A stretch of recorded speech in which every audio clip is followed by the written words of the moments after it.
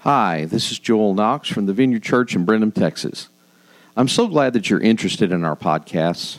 Our media is available to you free of charge, and it always will be. But if you'd like to help us out, you can go to our website, vineyardbrenham.org, and make a donation there.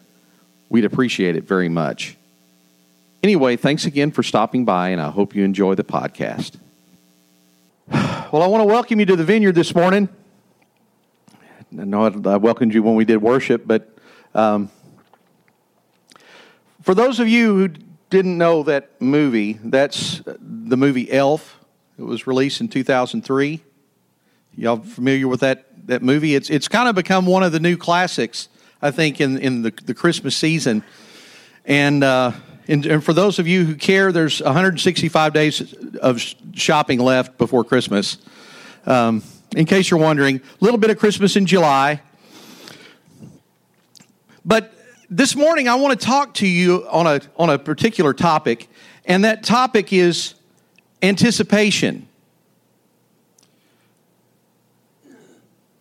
The key to receiving the kingdom of God. Now, you know, I like to open a sermon either with a video clip or with a song, and the only other option I had was Carly Simon's Anticipation, but I didn't know how many people would recognize Carly Simon. The other thing, we had kids in here, I didn't know if it would be appropriate, so that's why I went the way with Elf. But have you ever felt like Buddy? That anticipation. You know, because I think we've all played with a Jack in the Box, and we don't really know exactly at the moment whenever it gets to the point where it's going to release and surprise you. And of course, he was testing them, and they were opening at different times, and making it a little fearful for him. But have you ever been anticipating something to the point where you would just tense up and just almost freeze? Like maybe going to the doctor's office and getting ready to get a shot or get your finger pricked. I can't think of anything worse. Back in the old days, the doctors actually would have the little thing, and they would or the nurses or whoever it was that did it, you stick your finger out, and they've got this thing, it's like a lancet or something, and they would actually stick your finger. Now they've got the little contraption that does it, and it's not quite as bad. You know it's coming. When it clicks, it's gonna hit your finger. But that anticipation of that sting, they call it, the sting of the shot, the sting of the prick. I mean, I don't like needles. So anticipation like that definitely does me a lot of harm. And in sports, anticipation can be a good thing, but sometimes it can also be a bad thing. If you're a football fan, last fall, the New Orleans Saints were cruising to victory, and Case Keenum just threw up a prayer, and it was caught by, Stephon Diggs. I'm having trouble with my eyes this morning, so you have to bear with me. I did something yesterday when I was mowing, and they've been burning and itching and everything. And the burning and itching went away this morning. Now everything's fuzzy. So like everybody, it just kind of looks like a big washout here. So if I look at you funny, it's probably because I can't see your face. So and I'm trying to read my notes, but Stephon Diggs pulls this prayer down and then scores on a 61-yard touchdown. And it kind of looked like this. And Marcus Williams is the player that's coming up behind Stephon. And notice that his head's down. One of the things they tell you in football, if you want to be able to see what you're doing, you got to keep your head up. Well, he ducks his head, and he completely whiffs, misses Stephon Diggs. And he's the one guy between Stephon Diggs and a touchdown. And after the game, Marcus Williams, poor guy, he's crying, and he's in his locker, and and got so many microphones in his face, and he doesn't know anything else to say. But I blew it. I missed the play. I had my head down, and I missed the tackle. And the crazy thing was that people started all these memes about him and making fun of Marcus Williams. Well, earlier in that game, he had an interception that he returned for a touchdown. So it's not that Marcus Williams was a bad player, he just had a bad play. And anticipation got the best of him. Thomas Merton famously said, "The mind in its own place and in itself can make a heaven of hell and make a hell of heaven." You know, we think about things. Sometimes we're anticipating that maybe our taxes are coming due, and we start thinking about the worst, and that anticipation can really get us all wound up in knots.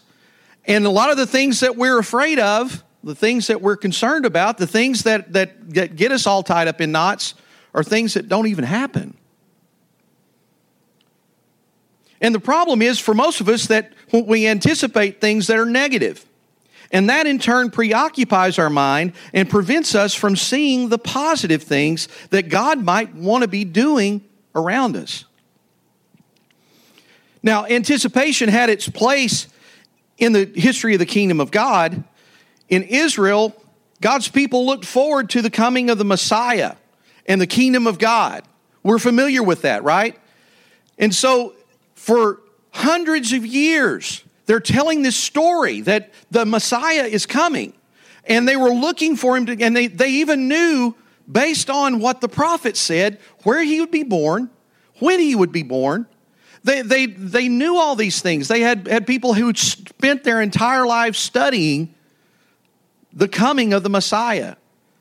And yet, nearly everybody missed it when Jesus came.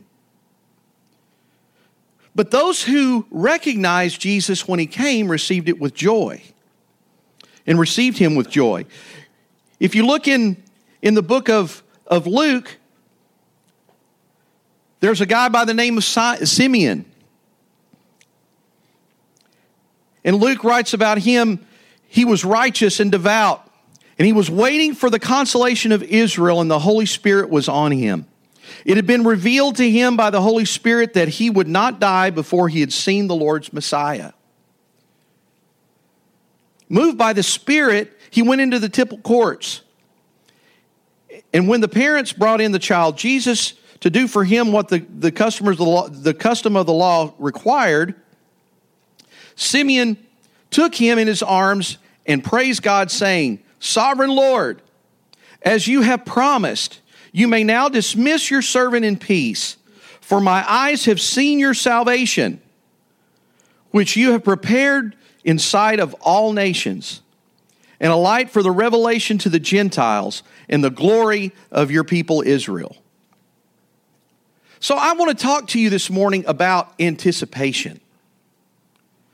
And not in the negative sense, but in the positive sense, in what that does for us as we anticipate the coming, the breaking in of God's kingdom. In Hebrews chapter 10, the writer of Hebrews writes, "Let us hold unswervingly to the hope we profess, for he who promised is faithful. And let us consider how we may spur one another on toward love and good deeds, not giving up meeting together as some are in the habit of doing, but encouraging one another, and all the more as you see the day approaching." In the New Testament, in the early church, fellowship was the lifeblood of the Christian community. In the book of Acts, we read how the disciples and how those that were followers of Jesus came together. They met together in the temple courts. They shared meals together. They shared just about everything together. They kept things in common. And yet, they were inside the Christian community. They were received well. They took care of one another. Outside of the Christian community, they were seen as weirdos because they worshiped a God that they couldn't see. Roman culture had hundreds and hundreds of idols to worship. And even in the Jewish culture, they worship Jehovah, but they rejected Jesus as the Messiah. And so that connection that they had with each other was the bedrock of their community. They thrived on their connection with one another. And the writer of Hebrews emphasized that meeting together was a way to experience the kingdom of God. Do you realize that when we meet together, that this is a way that we experience the kingdom of God? It's just a portion, and we all celebrate it. Across the world, there are churches that are meeting just as we are now. Some may have already dismissed their services. Some may be getting ready for the next week and so on. But we're all experiencing this small portion of the kingdom of God when we come together and worship together. And the thing is, we can't experience that, the fellowship, that community, unless we meet together. You might get on Facebook and do Facebook Live from our service, but it's not the same thing as being here. You know, I grew up, we used to watch the preachers on TV before we went to church. You know, and they would do all kinds of crazy things to try to connect with people that was in the TV audience. You know, put your hand up on the screen. You know, and even, you know, some guys they'd have a word of knowledge. They'd just call out things like, you know, somebody's struggling with arthritis or whatever, and you know, then they would get them to call in to say, yeah, that was me. I heard you saying that, and I feel like the Lord just touched me. And you know, and those things, they do happen, but the connection that we have as a community is something that can't be duplicated with technology, with social media, or any other kind of app or anything that might come along that somehow tries to make us feel that connection together. We can only have that when we come and meet together as the body of Christ. And the truth is, too, we need other people in our lives. How many of you are introverts?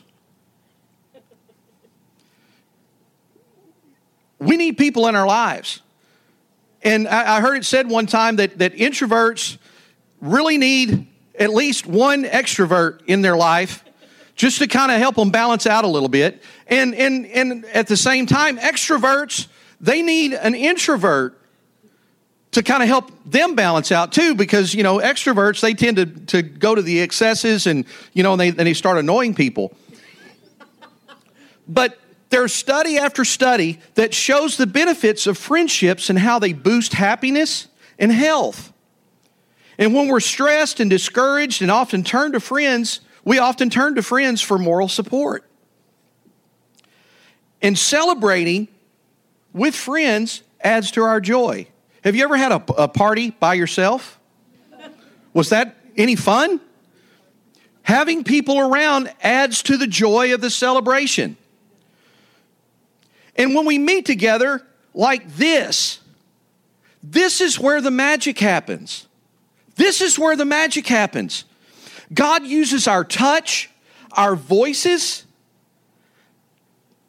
to speak into people's lives, and we become the catalyst for change. I've been talking a lot about transformation recently, and we become part of the transformation that God is doing in our lives whenever we're interacting and meeting with each other. You can't duplicate the touch. You can't duplicate a hug. You can't duplicate a handshake anywhere else but here. And we have to meet together to experience that. So this morning I want us to see that we need the Holy Spirit to help us anticipate fellowship with one another. And by that I mean looking forward to being together. You don't have to answer this, but if you're one of those that's like, oh, I have to go to church this morning. Well, something's not quite right. And we hope that the Holy Spirit would be able to help that so that it's actually becomes something that you want to do. Deanna's not here this morning. I was looking just to make sure. She was telling me. Oh, is she here? Did I oh, she's in the toddler room. That's why. That's why I didn't see her. Okay, we're talking about you, Deanna. But Deanna had probably been coming here for, I don't know, a couple of months, and she went through Vineyard 101, and we had lunch together, and we were talking, and she was telling us about Kaylee and her anticipation about coming to church. And this was early on, but she was like, Mama, do we go to church today? Oh, no, honey, today's Tuesday. Mama, are we going to church today? No, honey, today's Thursday. Mama, do we go to church today? Oh, well, it's Saturday. We'll go tomorrow. But she could not wait to come to church. She looked forward to being here. And you know, we kind of look at that and we're like, oh, isn't that sweet? Well, Jesus told us that unless you receive the kingdom as a child, like a child would receive the kingdom, you won't receive it. The Apostle Paul told the Corinthians, what then shall we say, brothers and sisters? When you come together, each of you has a hymn or a word of instruction, a revelation, a tongue, or an interpretation. Everything must be done so that the church may be built up. Now, in the Vineyard, we have this saying, and we say it a lot, that everybody gets to play. And that all that means is that we don't wait for the minister to do everything. That we all can participate in what God is doing, and God can give us the gifts to edify the church. And I want to draw attention to this last little sentence in this passage. Everything must be done so that the church may be built up. All the stuff that Paul's talking about there needs to happen when we come together. Now, there are ways to do that in decency and in order, but it needs to happen. And when that's happening, then we experience the fullness of what God intends for us when we come together in fellowship. So, I'm just looking at everybody. You're probably thinking to yourself, okay, Joel, we're here this morning. The people that aren't here need to be hearing what you're talking about.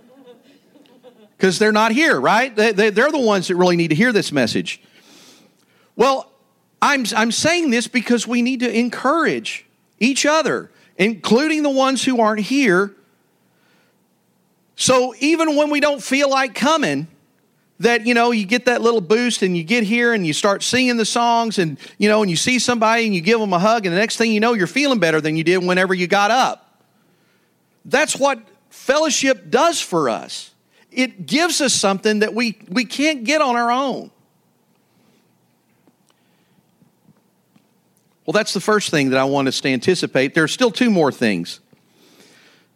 In a letter that was shared among various churches during the first century, the Apostle James wrote in chapter 1, do not merely listen to the word and so deceive yourselves. Do what it says. Anyone who listens to the word but does not do what it says is like someone who looks at his face in a mirror and after looking at himself goes away and immediately forgets what he looks like. But whoever looks intently into the perfect law that gives freedom and continues in it, not forgetting what they have heard but doing it, they will be blessed in what they do. Now, how many of you have at least one printed Bible at home? Okay. Anybody with a smartphone, do you have the Bible app on your phone? Okay.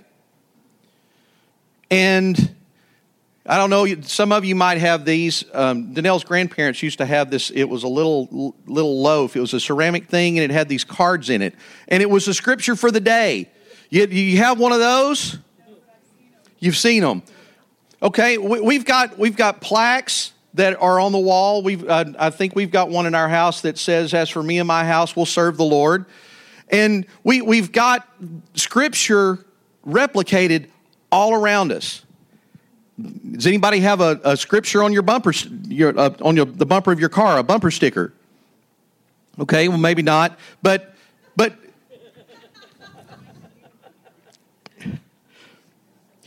we have Scripture available to us in more ways than we really can imagine. You know, we got the Bible on CD. We've got it now it's on MP3. I think you can even listen to it on Spotify, that you can have somebody reading it to you over an app. We have Scripture available to us, and 84% of Americans own a Bible. The average reader owns 3.6 copies. At my house, it's a little bit more than that, but that's the fact. That's what it is. We are literally saturated with Scripture, but does it make a difference? The writer of Hebrews wrote about the power of Scripture. He said, "For the Word of God is alive and active, sharper than any double-edged sword. It penetrates even to dividing soul and spirit and joints and marrow. It judges the thoughts and the attitudes of the heart." Scripture's powerful. And when you think about the fact that it's a book that's a collection of writings that was collected over centuries that are bound together with this common theme of the salvation of man, it speaks to our circumstances and provides wisdom for the trials and temptations we face. No other book speaks to us like that. But James brings up an important point. Do not merely listen to the word and deceive yourselves. Do what it says. So what's this deception that James is talking about? The deception is that hearing God's word is enough. I mean, how many times do we just read through our devotion in the morning and it's just kind of like, okay, I check, go get the coffee, go get ready for work, whatever, and we just blow through it. You know, we say the Lord's Prayer together sometimes, and we just blow through the Lord's Prayer. You know, we've got the Bible on CD or on Spotify or whatever, and you're driving down the road, somebody cuts you off, and then what happens? There's got to be more than just listening to what the Word says. There's got to be more than just hearing what it says, reading what it says. We have to act on what Scripture tells us to do. And we need the Holy Spirit to help us do that. So, I'm saying this morning that we need the Holy Spirit to help us anticipate application of Scripture to life. In our daily course of life, we talked about this last week. You know, in the regular eating and drinking and sleeping and working and playing, offer ourselves as a living sacrifice that's holy and acceptable to God. Scripture is infused with the power to change our lives. And Paul told the Romans, faith comes by hearing, and hearing by the Word of God.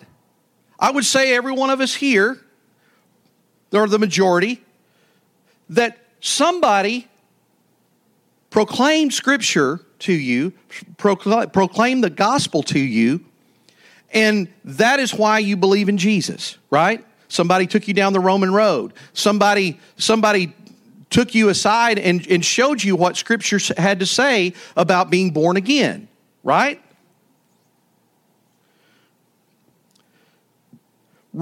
Our faith requires more from us. Just as James said in chapter 2 of his letter, what good is it, brothers and sisters, if you say you have faith, but you don't show it by your actions? Can that kind of faith save anyone? Suppose you see a brother or a sister who has no food or clothing, and you say, goodbye, and have a good day, stay warm and eat well, but then you don't give that person any food or clothing. What good is that to you? So you see, faith by itself isn't enough unless it produces good deeds, and it is dead and useless. I think if we decided that we wanted to do what Scripture tells us to do, we could literally turn Brenham in Washington County upside down. And we're not talking about going out and doing some grand crusade. We're just talking about just in our regular, everyday living, breathing, working, just allow Jesus to lead us. So there's one last thing that I want us to anticipate this morning. And it's in Acts chapter 1. That's where I'm going to start. Verse 4. And you're probably familiar with this verse. Once, when he, Jesus, was eating with them, he commanded them, "Do not leave Jerusalem until the Father sends you the gift he has promised. As I told you before, John baptized with water, but in just a few days you will be baptized with the Holy Spirit." And then later on in Acts chapter 2, on the day of Pentecost, all the believers were meeting together in one place. Suddenly there was a sound from heaven, like the roaring of a mighty windstorm, and it filled the house where they were sitting. Then what looked like flames or tongues of fire appeared and settled on each of them. And everyone present was filled with the Holy Spirit and began speaking in other languages, just as the Holy Spirit gave them this ability. Now, Jesus spent 40 days after his resurrection on earth with his disciples. He was basically just giving them their marching orders and giving them the direction that they would need to go going forward. Now, before he ascended into heaven, he told the disciples to stay in Jerusalem and wait for this gift that was promised by the Father.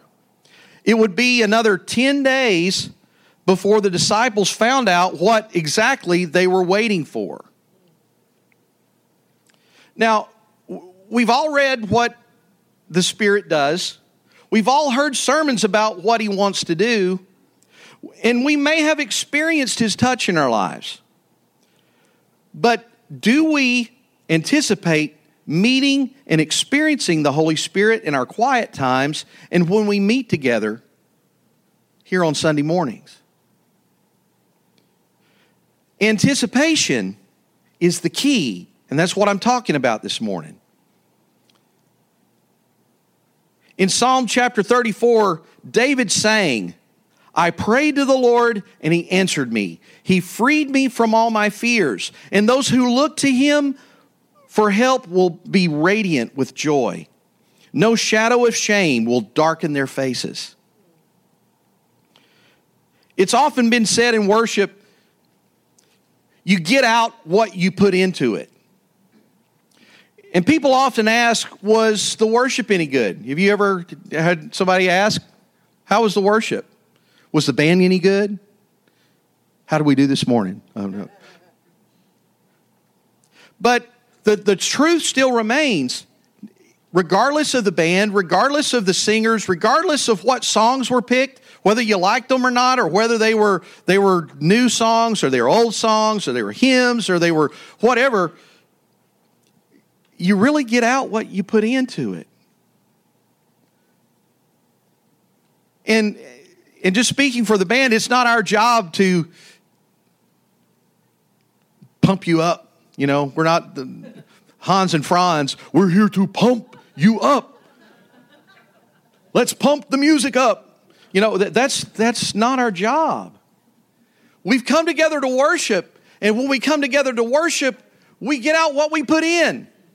And our anticipation is what leads us into worship whenever we come together.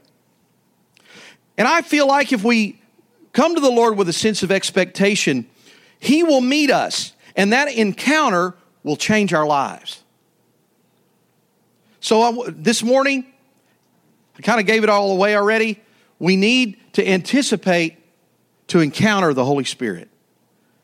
We need to anticipate that. Whenever we get in our quiet times and you're reading Scripture, ask the Holy Spirit to come and enlighten your mind.